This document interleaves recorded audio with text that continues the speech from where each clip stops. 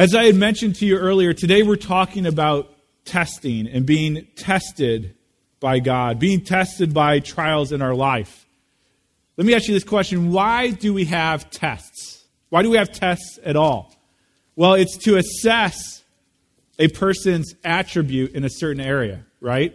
So it is to assess maybe their athletic ability, their speed, right? We have speed tests to see how fast people are. We have the ACT and SAT to see the intelligence of people. We have tests to assess the strength of a person in a certain area. It reminds me of a story that I read about 3 elderly men who go to the doctor to have their memory test. And as they are there, the doctor asks them this question. He says, what is 1 plus 1? And he goes down the line and he asks him the question, what is 1 plus 1? So he asks the first guy, the elderly man, what is 1 plus 1? And his response is 274. All right? Does he pass the test? No. He asks the second guy, what is 1 plus 1? And the man's response is Tuesday. All right? Does he pass the test? No. The third man, he asks the exact same question again. He says, what is 1 plus 1? And his response is 2. And the doctor is elated. He says, very good. That is great. How did you come to that answer? And he said, that's easy. 274 minus Tuesday is 2. But you see, the test is given to see if their memory is up to par. And obviously, they all failed the test. Today, God gives Abraham a test, probably the most difficult test ever found in the entire Bible. If you would open up to Genesis chapter 20, today's passage is famous. You're probably familiar with it. If you've been to church or talked about the Bible or ever seen a children's Bible, you've probably heard this story. But I want to make sure that we catch the gravity of this story. I want to follow the storyline slowly. Usually we read through the entire passage and then dig back through it, but we're going to break it up in parts today so that we can feel the weight of the narrative as it goes along. And so the one thing I would ask of you is if you are familiar with this story, I'd ask you to forget it, to forget the ending, to read it afresh for the very first time and feel the tension that's in this story. This story has been debated among many people in many religions as far as what is the purpose of it. It leads us to question God's character. It leads us to question the strength of our own faith. It is really a story almost like no other that you would ever see. And so we're going to look at it today and we're going to read through it in parts. So let me open us in prayer and then we'll start. Gracious God, I pray that as we read this story of Abraham and Isaac, that we would read it afresh, God. That we could read it for the first time and see the beauty of your love for us in Christ. And we pray this in his name. Amen. Look with me, Genesis chapter 22, page 16 in the Red Bible, I believe.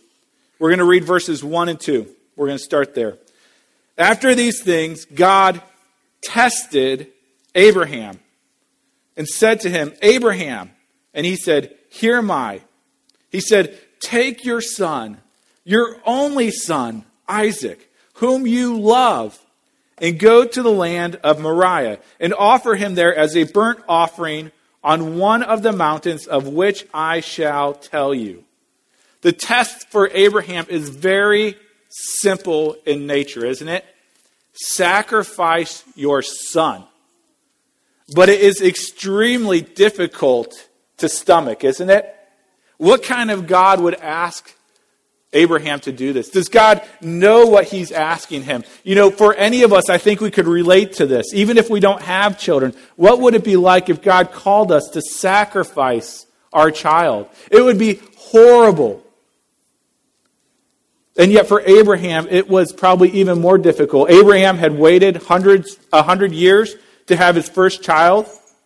Once he had this first child, then he had raised this child. Isaac was probably around anywhere between 15 and 35.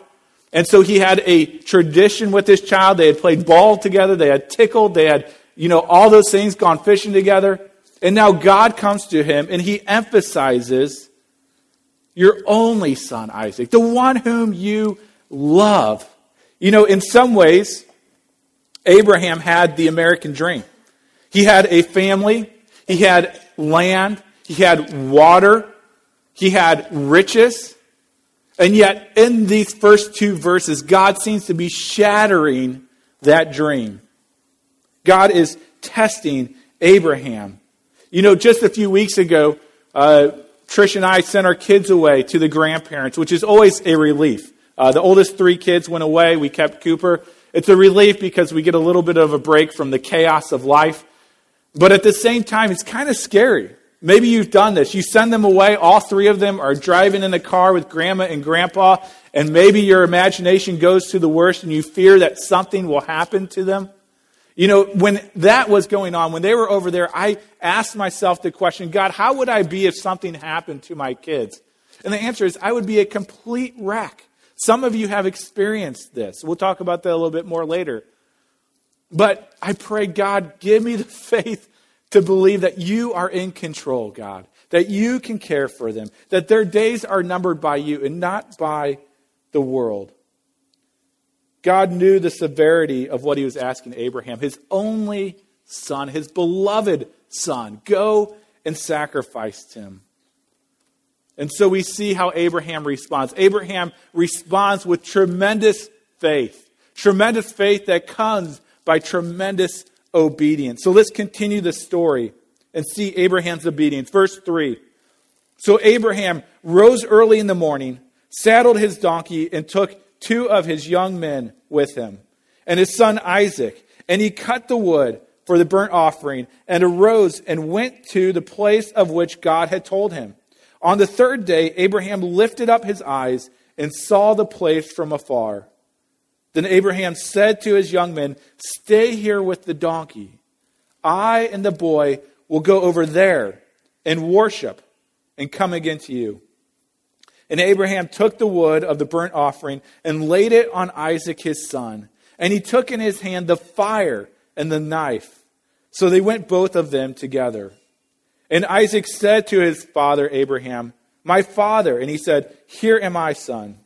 He said, "Behold, the fire and the wood, but where is the lamb for a burnt offering?" Abraham said, "God will provide for himself the lamb for a burnt offering, my son." So they went both of them together. When they came to the place of which God had told him, Abraham built the altar there and laid the wood in order and bound Isaac his son and laid him on the altar on top of the wood.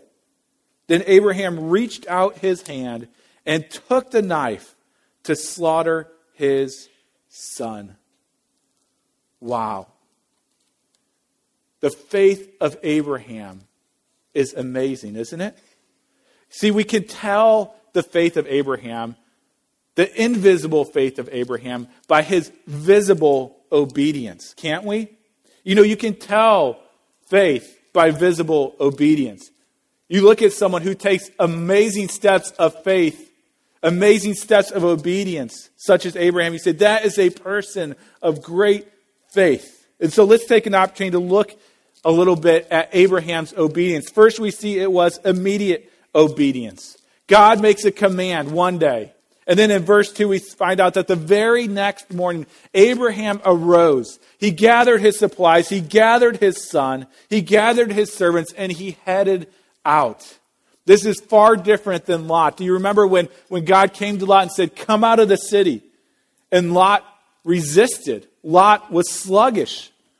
He didn't come out of the city, and so God had to drag him out. But we see Abraham responding with immediate obedience. The very next morning, even though the test, even though the calling was more difficult than anything we could imagine, he followed immediately. We also see he had hopeful obedience. We see the evidence of this throughout the passage, and we'll see it in different places, but where we see it here is Genesis 22:5, and I'm going to read from the NIV. It will be up here because it emphasizes the hope that Abraham had more than the ESV does. It says, Abraham said to his servant, "Stay here with the donkey while I and the boy go over there." And then listen to this. It's subtle, but it's there. "We will worship and then we will come back to you. We will worship, and we will come back to you. You know, there's this tension in this passage for Abraham. There's a contradiction in this command of God. You see, the command of God contradicts the promise of God. The promise of God was this: Isaac will have children. Isaac will have lots of children, and his children will have children. But Isaac had not yet had a child. And so God's command is you must sacrifice your child. But the command is your child will have children. And so there's this apparent contradiction. And what's amazing is that Abraham follows the command of God, even though it doesn't seem to make sense. Even though it seems to contradict his promise. And Abraham follows it, holding on to the promise of God. That God will indeed give descendants through Isaac, even if he sacrifices him. Hebrews 11 talks about it in this way. It says, by faith, Abraham, when God tested him, offered Isaac as a sacrifice. He who had received the promises was about to sacrifice his one and only son, even though God had said to him, it is through Isaac that your offspring will be reckoned. You see the tension there. And then verse 19, Abraham reasoned that God could raise the dead. You see, Abraham had experienced the promises of God being fulfilled in impossible situations time and time again. You may remember Abraham was just this random guy in Ur. And God promised him a family, promised him a child, promised him a land, a nation. All of these were impossible dreams. And yet one by one, God was fulfilling those promises. Even giving his barren wife, who was postmenopausal, at the age of 90, a child. Him at 100 having a child. And so against all odds, God delivers on his promises. And so Abraham here sees the command of God. It seems to contradict the promise of God, but he holds on to the promises of God, even in the midst of following commands that are very difficult to do. And so we see Abraham had a hopeful obedience. We also see Abraham had a sacrificial obedience. We see in this story, it kind of slows down and it draws detail as we see the pain and the agony of what Abraham went through. In verse 9, it says, when they came to the place of which God had told him, Abraham built the altar there and laid the wood in order and bound Isaac his son and laid him on the altar on top of the wood. Then Abraham reached out his hand and took the knife to slaughter his son. You know, I told you to forget what the end of this story is like. And you can't fully, I know that. But Abraham did not know what was coming next. He didn't. For Abraham, he was going to slaughter his son. He was going to cut him to pieces and burn him. Sometimes obeying God takes great sacrifice, doesn't it? It might mean giving up your time to love your neighbor. It might be giving up your agenda or your opinions or your fights to love your wife or to respect your husband. God calls us to an extraordinary obedience, an immediate obedience, a hopeful obedience. He calls us to a sacrificial obedience. You know, usually I put in an illustration here of someone who has obeyed, and it's amazing of the sacrifice that they've given. But really the best illustration of this is our father Abraham. Even the writer of James believed that to be true. And he says this in James 2:14. It should be up here. What good is it, my brothers, if a man claims to have faith but has no deeds? Can such faith save him? We're actually going through this in our community group. And the point that James is making is that if you say you have faith, but it does not transform your life, if it does not bear fruit, if it does not draw you into obedience to the living God, yes, you have faith, but it is not saving faith. It is futile faith. And then he goes on to give examples of this. Verse 15, he says, suppose a brother or sister is without clothes and daily food. If one of you says to him, go, I wish you well, keep warm and well fed, but does nothing about his physical needs, what good is it? And then he gives an example from Abraham. He says, Was not our ancestor Abraham considered righteous for what he did when he offered his son Isaac on the altar? You see that his faith and his actions were working together, and his faith was made complete by what he did. And the scripture was fulfilled that says, Abraham believed God, and it was credited to him as righteousness. And he was called God's friend. You see, what it's telling us here is that if you have genuine faith in God, if God gives you the faith to withstand tests, then you will long and desire to obey God. You will look at the Word of God and you will allow it to confront your desires. You will allow it to cross your will. And you will say, I believe this, but the Word of God says I must do this. And I must obey, and I will obey, and I will try to obey. Will we be successful all the time? Certainly not. But we are changed and transformed to follow the will of God in our life. So we see Abraham's obedience. We see his great faith. We see his faith bearing fruit in his obedience. But then we also see God's provision in this story. First, we see God provides a substitute. Let's continue in verse 10. It says, and Abraham reached out his hand and took the knife to slaughter his son. But the angel of the Lord called to him from heaven and said, Abraham, Abraham. And he said, here am I. He said, do not lay your hand on the boy or do anything to him. For now I know that you fear God, seeing you have not withheld your son, your only son, from me.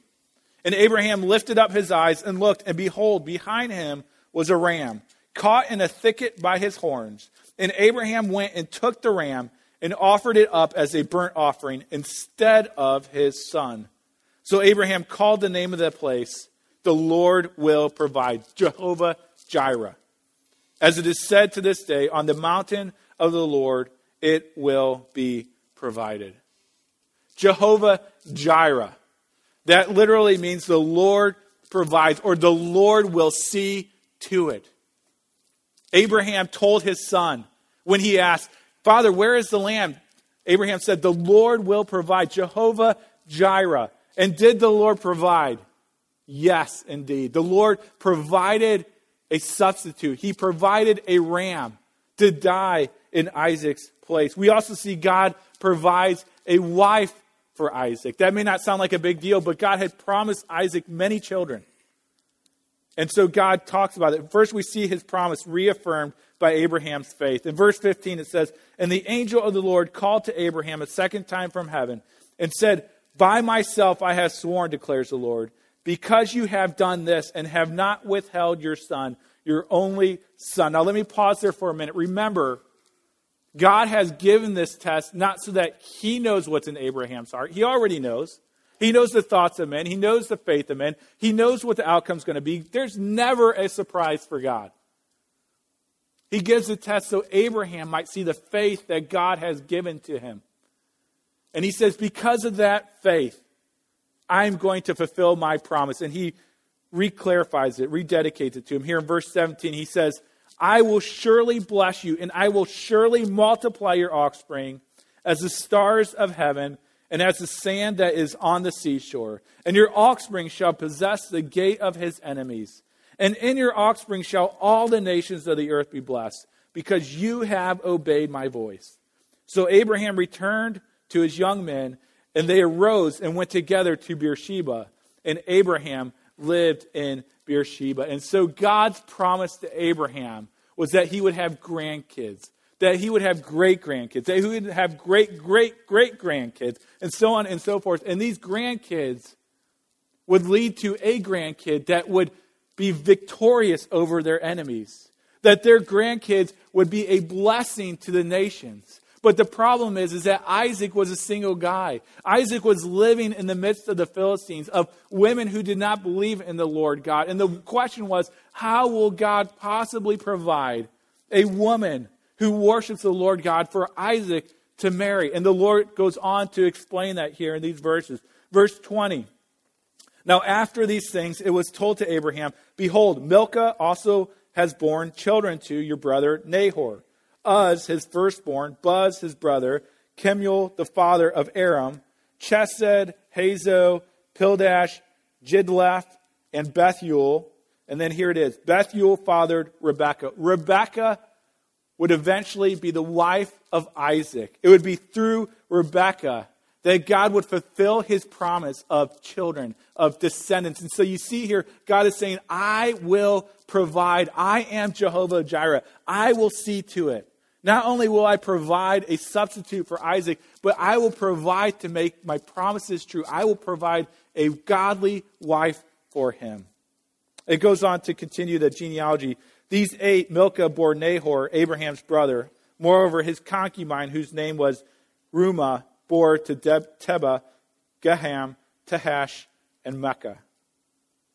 The Lord is Jehovah Jireh. The Lord provides for his promises. The Lord provides for his calling. You know, I have many examples of how the Lord has provided throughout my life. Many of you probably have some that you could share as well. One of the ones that sticks out to me the most, and you may have heard this before, is just in seminary. You know, I laugh. Some people say, I want to go to seminary, but I don't have very much money. And it makes me laugh because no one could afford to be at seminary. Well, about 90% of the people literally came to seminary broke. They had kids and they had a wife, and yet they had no money for seminary. And yet for each one of those people, it was amazing to see how God would provide for them to be there because he has called them to that place. For Trish and I, Trish had a job. She was a teacher.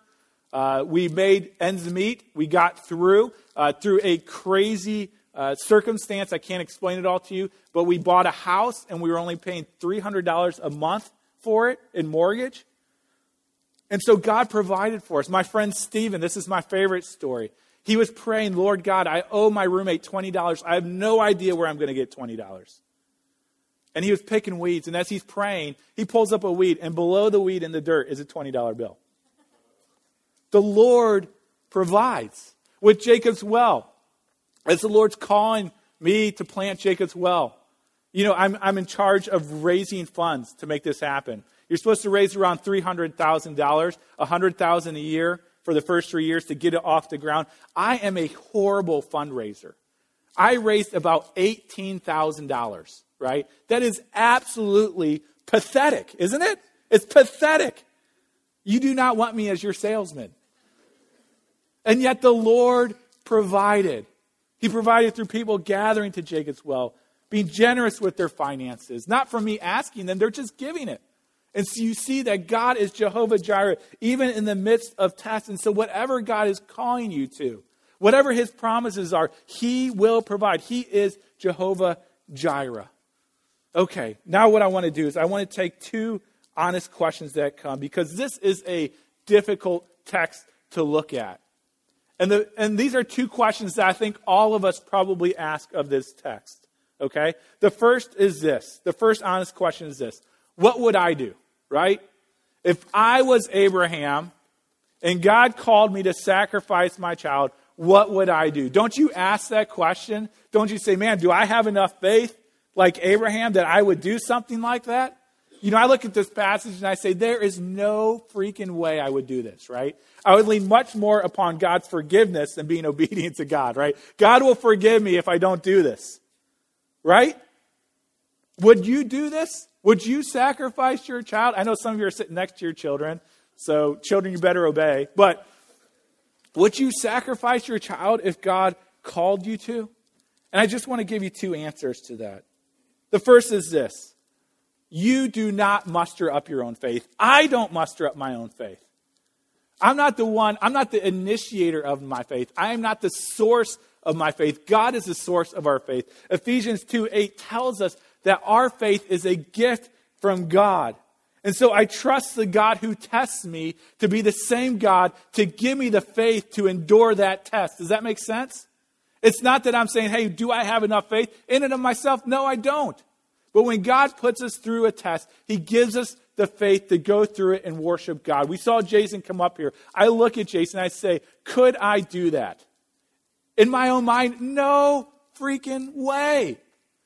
I love sports. That is one of the biggest things in my life. And to be in a lifestyle where I could only lift 10 pounds, where I could never lift my kids ever again, where I could never play sports ever again, would I have faith to endure that and worship God? In and of myself, no way. But I tell you what, Jason Perkins doesn't either. It is God who has given him the faith to worship him. It is God who has strengthened his faith to worship him in the midst of this. The same with Abraham.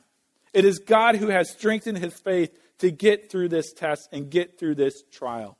You know, I don't have faith in God that would lead me to do what Abraham did and praise him.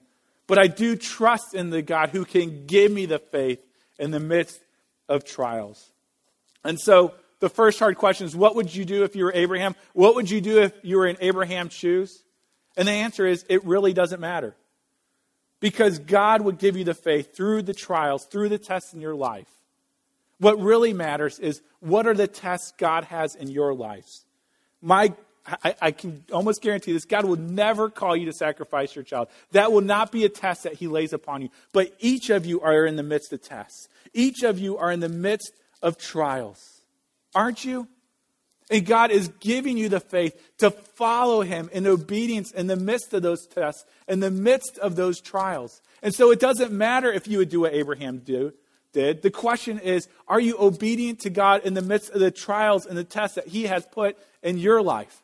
This past week, I said to Trish, it was on Tuesday, so it was early in the week. And I said, Trish, it feels like the wheels have fallen off the bus. She says, what do you mean? I said, everything is crazy at work at the church. Why is that? Well, so many people in our church were going through trials and tests. We have people this week who had emergency surgery to save their lives. We've had people this week whose moms was diagnosed with cancer, and then maybe it's not cancer. Oh, yes, it really is cancer. Those are tests. Those are trials. Those are difficult. We have marriages, plural, many, that are struggling. And the test is this: will you follow God? God has given you the faith to trust him and to worship him and to serve him in the midst of the trials of your life. Those are the tests you have, not Abraham's. Your tests are different. But God is faithful to give you the faith to get through those things. Just enough, your daily bread, to trust him and to worship him and to glory to him. So that's the first honest question. What would I do? Doesn't matter. What would you do in your situation with your test? The second honest question is this: why did God do this to Abraham? You know, why did God use this as a test for Abraham? It seems kind of sick and twisted, doesn't it? It seems kind of sadistic. I mean, if we're honest, God comes to Abraham and says, Abraham, you know that son who you love, who you delight in, who you cherish, who is your future, who is your hope. You know that kid that you love so much? Abraham's like, yeah, I know that kid.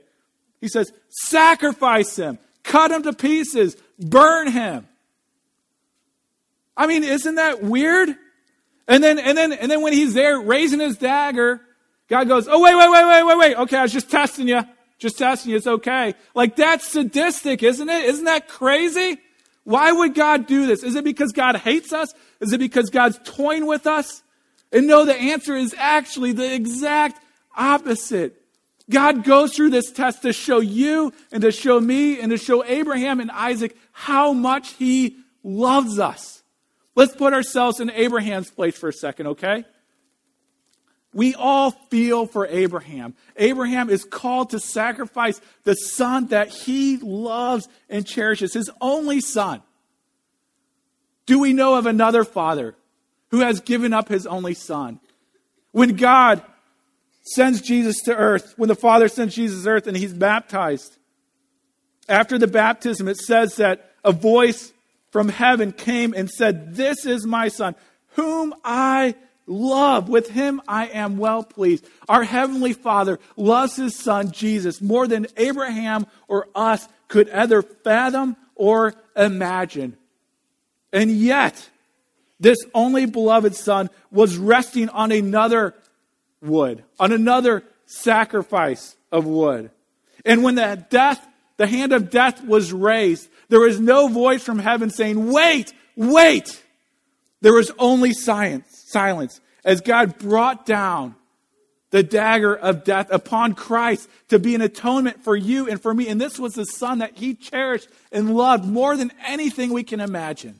And so you see through this example of Abraham, we can understand that God loves us more than we could ever hope. We also see that God shows us his love as we put ourselves in Isaac's place. Maybe you've never done this before, and this is new for me. But do you remember in the journey, Isaac asked Abraham, he says, Father, who will provide the sacrifice, right? Who will provide the lamb? And Abraham says, God will provide the lamb, right? God will provide the lamb. God didn't provide a lamb. God provided a ram, okay? And so the question is, did God change the plan? Did God not hear them correctly? Not at all. On that same hill, Mount Moriah, where Jerusalem is, God would provide a lamb. The Lamb of God that would take away the sins of the world. He would send the ultimate Isaac to be a substitute for you and for me, that we would live while he dies on our behalf. He is the Lamb of God who takes away the sins of the world. We see that the Lord is Jehovah Jireh because he has provided a substitute for you and for me, his only beloved Son. You see, we should have died, but Christ died on our behalf. And so we see this story of Abraham. Why would God do this? It's to show us how much he loves, that we might empathize and understand what he gave up and understand what Christ went through on our behalf. Let me end with this story. Horatio Spafford was a successful lawyer in Chicago in the 1860s. He had the American dream. He had wife, he had kids, he was rich, he had a lot of investment in real estate. He was well off. And then his faith started to be tested severely. His only son, 4 years old, died of scarlet fever. A year later, the Chicago fire wiped out his entire real estate investment, the entire thing. Shortly later, he decided to take his 4 daughters and his wife on a trip to England to let them be relieved from the suffering and the pain. And they got to New York City, and when he was there, he was delayed by some business, and so he sent his wife and 4 daughters off on a ship to go on vacation. 9 days later, he received a telegram that said, "Saved alone." The ship sank. His wife survived because she landed on a plank of wood, and all 4 of his daughters died. As he traveled across the ocean to go be with his wife and grieve with her, the captain of the ship made an announcement saying, "From our best estimate, this is the place where the ship went down. This is where it sank, and many died." In response, he went back to his cabin, and he looked up 2 Kings 4, which is a story of a woman who was given a son in her old age. She was barren by the prophet Elisha, and then the son sat on her lap and died. And she comes to the prophet Elijah, and Elijah sends out his servant. And he says to the servant, "Ask her if everything's okay." And so the servant comes out, and this is what he says. He says, "Is all well with you? Is all well with your husband? Is all well with the child?" And she answered, "All is well." With this mind, with this framework, with this peace of God, Horatio penned a hymn that we're going to sing here very soon. It is "Well with My Soul." Horatio's faith was tested. Abraham's faith was tested. Your faith is tested. But we worship a God who gives us the faith to endure those tests, to endure those hardships. The God who sent Isaac, the God who provides, the Jehovah Jireh, the God who provided a substitute for Isaac, is the same God who provides faith for you and me to get through the tests and trials of this life. Let's pray. God, thank you for this passage, Lord. Thank you that you have provided for us in Christ. That we no longer have to endure our sin, God, but that we are made alive because of his substitute in our place, his atonement for our sin. We praise you for this, and we pray that you would grow us in our faith through the trials of our life, because we know that you will. We pray this in Christ's name. Amen.